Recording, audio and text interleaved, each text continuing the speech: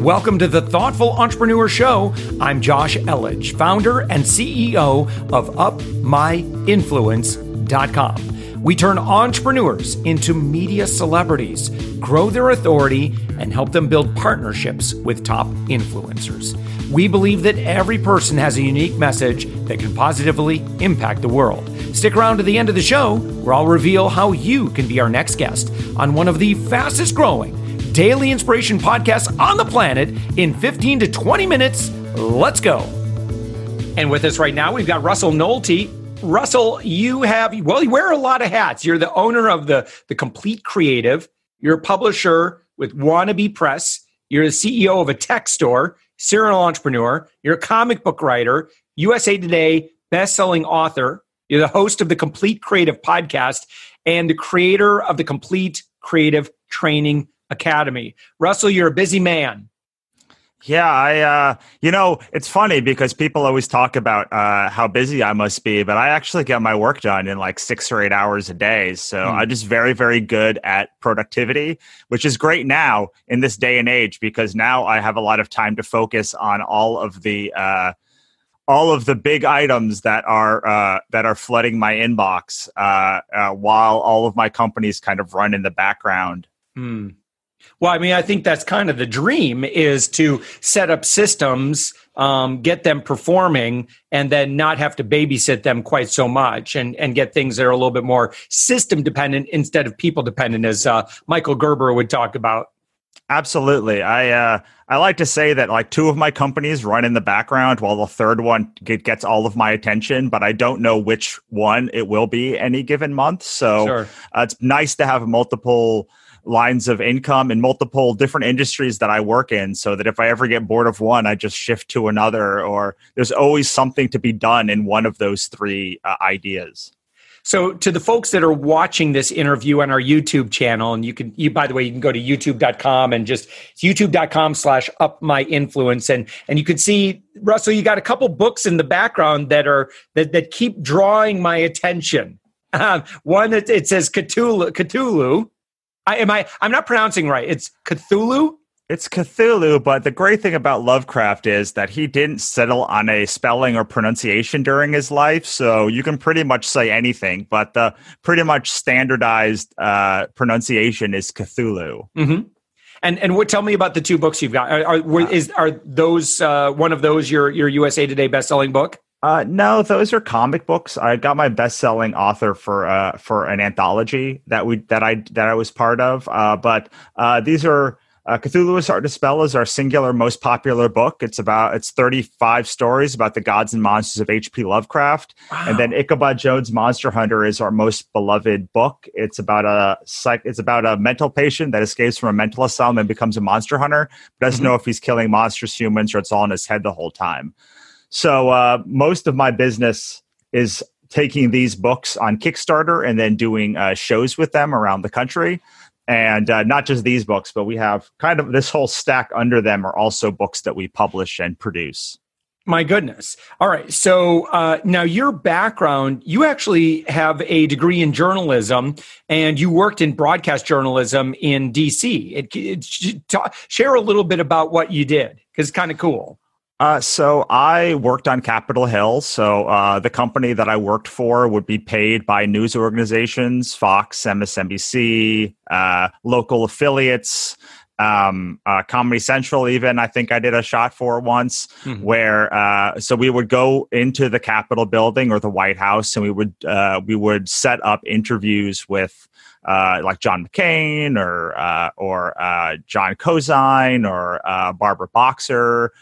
Or one of the congressmen, and we would set it up, and then they would live stream into wherever they were conducting the interview. It would go live, and then we would go home. So it was pretty cool. We also had a live studio in our office, so sometimes people would come in and do live studio hits there as well. And Russell, so today again, you're kind of at the helm of a number of different businesses.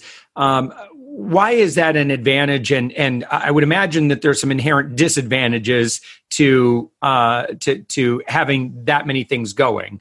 But what's your summation of that? Well, the advantage is that I have pretty consistent income across the year. So there are certain high seasons for things like our books generally go on Kickstarter a couple of times a year, and then we have a couple of big months for shows, and so that sort of handles that business. That's where those months are very high for the Wannabe Press part of it. Then we do launches for the courses, and I do marketing for people during certain times of the year as well, and so that's a certain high point for those for that business. And then for Wavelength, my Verizon dealership, that usually has other times of the year that is big. So I have a pretty consistently across the entire year a pretty decent income because that's because two are kind of cratered and one is kind of carrying the rest of the business along. Sure. The other good thing is that when you have something like, I don't know, a global pandemic, you can say, well, my publishing company is now lost most of its income for the year, which is going to live conventions, but I still do have marketing services. I still do have courses. I still can call businesses, and my reps at our Verizon dealership can talk to businesses about lowering their bill and changing carriers and getting upgrades for their phones and all sorts of things. So there's inherent disadvantages that when it's hard to push really hard on any one thing. So because you're always being drawn between things, you're always kind of going from one to the next to the next to the next, and so I'm not able to distribute my revenue quite the way that I would want to maximize any one company because I need it to fund 3 companies. Yeah. But that being said, I still prefer having multiple streams of income and multiple revenue, and even with the books. So with the books, we have convention sales and also digital sales. There's 2 different streams of revenue there. With the Training Academy, we have the podcast, we have the courses, and we have the marketing services. So there's 3 streams of income there. And so there's multiple streams inside each stream as well, which means if any 1 or 2 dry up, I can always rely on the other thing. And It just really helps to have a robust lineup so that you are fluent in whatever the industry trend is at the time. So we just, I just ran my first virtual conference because it was sort of the intersection of my podcast, my courses, and the fact that I do conventions about 30 to 40 times a year, and then I speak on stage quite a bit. So that all allowed me to, once the convention started canceling, I was able to, using all of these disparate things that I've learned across all of my companies, create something brand new that was quite successful for us. Yeah. So now in the world of marketing, so are you working with creatives, authors? Who do you serve? Mostly authors for the marketing agency, but I serve all creatives. I help all creatives build better businesses, specifically ones that sell products, less so ones that sell services.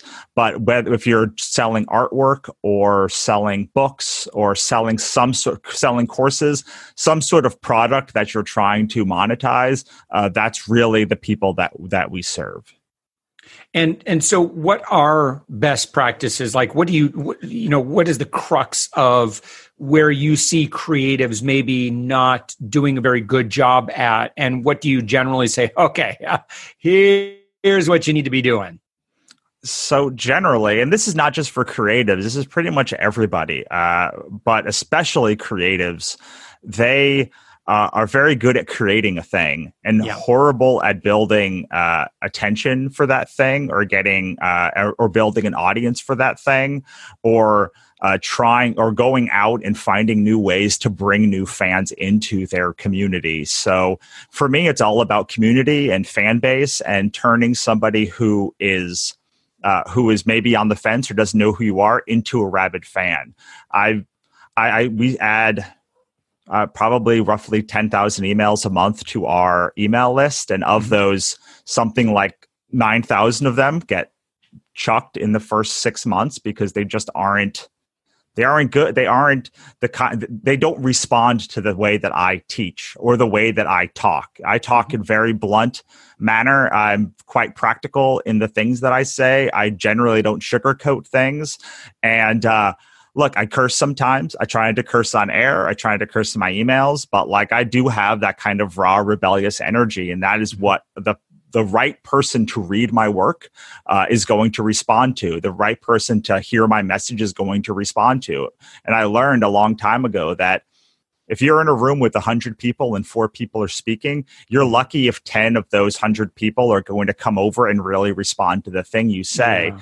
And the thing is, you just have to keep getting in front of new groups of people while you have this attractive character you've created to draw the right people in. So either people don't know who they're marketing to, which I hear all of the time, right, is I have no idea who I wrote this book for, or they don't know what product that they should be making for the few people who are in their audience now, or if they have that magical link between product and customer, then they don't know how to go out, find new people, bring them in, and turn them into rabid fans. And they definitely don't know how to scale it. So I have a course called Build a Rabid Fan Base, and that's the 4 sections is like build your perfect person, find your perfect person, build products for them, develop a system that you can go out and bring people who don't know you in, move them through your funnel and get basically rabid fans out the bottom and chuck everybody else, and then just scale it and keep finding new ways to get people into your audience. Secondarily, people are very, very bad at sticking to a product. I was shocked when I started releasing novels because I've spent a long time releasing comic books, and I sold the same book for 5 years or more. Mm-hmm. And I just kept hammering that same product into people's heads at the same shows. And like that book still sells. Our Ichabod Jones book is now in its 8th printing. And it's been out of print, I think, for 6 months in its whole time frame that it's been part of my company. But I just kept hammering that same book. And when I go and talk to artists or other people, they move on so quickly. They do one launch and then they run to the next thing and the next thing and the next thing. And they're never able to build that fan base because they're always looking for the next thing. But the problem with marketing today is that it's so hard to break through with anything that it's sort of like a balloon. You push your finger down on 10 points in a balloon. It's very hard to pop it. But if you push one finger down and put all your pressure on it, it will pop very quickly. So I'm always trying to tell people that the way that they're looking at doing series or different things is wrong because they're moving on too quickly. They're not able to build that fan base. You do have the disadvantage though of when you are moving forward with something and doesn't have that critical mass, or it's not quite good enough, or it doesn't quite hit the market, that like you're going to push hard and it's like not going to break through. So at the beginning, you do kind of want to do a bunch of different stuff because you don't know what's going to be the thing that hits. And then when something hits, that's when you double and triple and quadruple down on it because you know now that where you're going to get the best return. You know, that's really interesting. So a couple things I heard you say that I think are really important, and I'm going to ask you about each of these just a little bit. So number one, know who your audience is. And I think a lot of times a lot of people are very, very sensitive to not wanting to offend anybody. And so because of that, they really don't get on their soapbox, right? They don't really, have their issue that they are just all in 100% geeking out on this one thing because they're like, oh, but what about the other 80% of the population? 80% of the population was never going to give you money. But if the 20% or 10% or even 1%, like they're like, oh my gosh, I really resonate with this. I love this. Like they're never going to get the opportunity to connect with you because they just don't feel that passion in what you do. And I think, the second point to kind of dovetail along with that is that you said that, I think a lot of times we'll create a work of art or a book of art or something like that.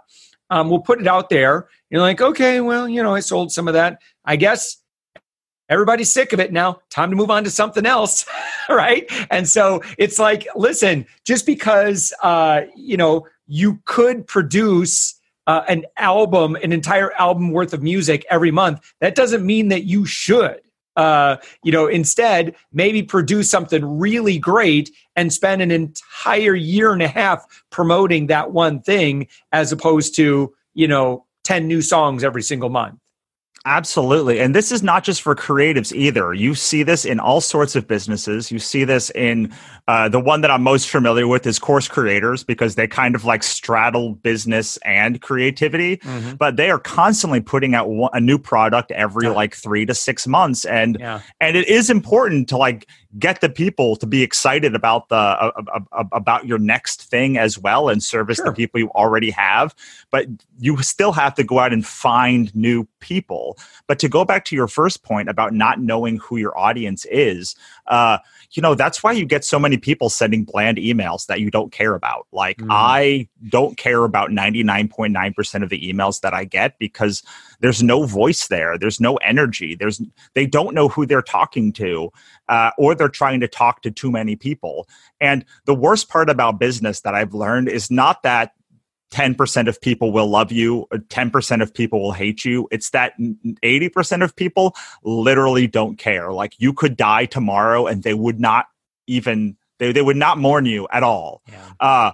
And that's the hardest part to get to. Like, you can't make those people really move the needle. You can't make the people that hate you are easily going to, if you do it right, and you can, whenever I go on somewhere, I'm not the human being. I'm not this human like with my wife at home. Like I'm like expressing more of the kinds of tells that I'm trying to draw in from the right kind of person, and also repel the wrong kind of person immediately, so that not because the wrong person is bad, but it's just they're not the person to hear the message that I'm trying to state. They may not be in the industry. They may need a softer style. They may just not be at the right point in their career to hear the thing that I'm saying. And maybe in a year they will be, but for whatever reason, they're not the right person. But I'm trying to make sure that the right people in that other 90% who don't care, the 10% who will really love it, perk up and take notice, like you said. And I do that in books. I try and write very similarly to how I talk, and very similarly to how I express myself on video. And everything kind of goes to construct this overall a message. And it's because I very, very clearly know who I'm targeting. In each of my companies, I know exactly who I'm targeting. I know what a reader wants to read in my work and why they love it, and the kind of person. Also, I've met now thousands of them who like my book, and I know kind of the personality traits that they exhibit. I know where the people are in my creative academy, and the people that are most likely to respond to my work, that have the lowest customer acquisition cost and the highest lifetime value. And so once you have that, you then are wonderfully empowered to know exactly what you should make. And whenever someone comes and says, what should I make next? Or like, what should I be doing? I'm like, this is your way. You're putting the cart before the horse. You need the audience and to tell you exactly what to make. And then once you do that, they'll consider it like magic. And that's kind of the trick, because there's only two things in business. Like strip it all away. The two things in business are there's a customer and a product. And all of the work that we do is trying to find customer and make product for that customer. And once you can understand that virtuous circle, once you can understand the customer and what they're saying they want, but not just what they're saying they want, but what they actually want, because that's a real skill that you have to develop. Your customer will say one thing, but they'll really want another thing. And you have to know what they're saying and actually what they want, and how to interpret the words that are coming out of their mouth with which ones to follow, which ones not to follow. And all of that is a skill. But once you have that customer and you are servicing them, it becomes incredibly easy to figure out what they want. Like it's it's stupid easy to figure it out, and then to find out where to go to bring more people into that audience all over the place. Because then you can go where those, if you market to Karens, for example, like where the Karens hang out, and then you could say, well, I could care less about the Julies and the Johns and all the other people. I'm only talking to Karens, and exactly. So you and therefore I agree. Nick or Russell, I want to call you Nick because of Nick Nohelty, but Russell Nohelty, you're making a lot of sense. Where would be a great place for people to start to engage with you, particularly creatives? Sure. So if you're a creative, I have a website called The Complete Creative, where I have epic blog posts, free courses, paid courses, and the archive to my website, to my podcast, The Complete Creative, where I interview creators about how they built and sustained their career. And if you love podcasts, I highly recommend you check it out. The differentiating factor between that show and so many other shows is that I am a six-figure creator who's had a lot of success in creativity. I've been running my own company for 5 years. And I'm interviewing other six-figure creators about how they built and sustained their careers. So I am able to dig a lot deeper, being a person who is actually doing it right now. Most of the people who I have on, 90 to 95% of them are people who I know, who I respect, and who I'm trying to dig deep on how they specifically got to the level of success that they've gotten. I try to make it very accessible and open to everybody. It feels like a conversation. When I'm trying to make it feel more fun, because I think the show is a lot of fun, and I feel like I haven't mentioned the fun part of it enough. I've mentioned the business part. So it really is like two old friends sitting down and having a conversation over coffee and discussing their careers. But yeah, The Complete Creative, or especially The Complete Creative podcast, would be a great place to start and see if it's the kind of thing that you like and that might work for you. We've got almost 200 episodes at this point. Congratulations on that. All right. TheCompleteCreative.com. Russell Nohelty, thank you so much for joining us. Some really great advice in this conversation. Thank you. Thanks for having me. Thanks for listening to The Thoughtful Entrepreneur Show. If you are a thoughtful business owner or professional who would like to be on this daily program, please visit upmyinfluence.com/guest. Now, if you've got something out of this interview, would you share this episode on social media? Just do a quick screenshot with your phone and text it to a friend or post it on the socials. Now, if you do that, tag us with the hashtag UpMyInfluence. Each month, we scour Twitter, LinkedIn, Facebook, and Instagram. We pick one winner from each platform, and you get crowned king or queen of that social media. Now, what do you win? We're going to promote you and your business to over 120,000 social media fans, totally free. Now, can you also hook us up? Now, in your podcast player right now, please give us a thumbs up or a rating and review. We promise to read it all and take action. We believe that every person has a message that can positively impact the world. Your feedback helps us fulfill that mission. And while you're at it, hit that subscribe button. You know why? Tomorrow, that's right, 7 days a week, you are going to be inspired and motivated to succeed. 15 minutes a day.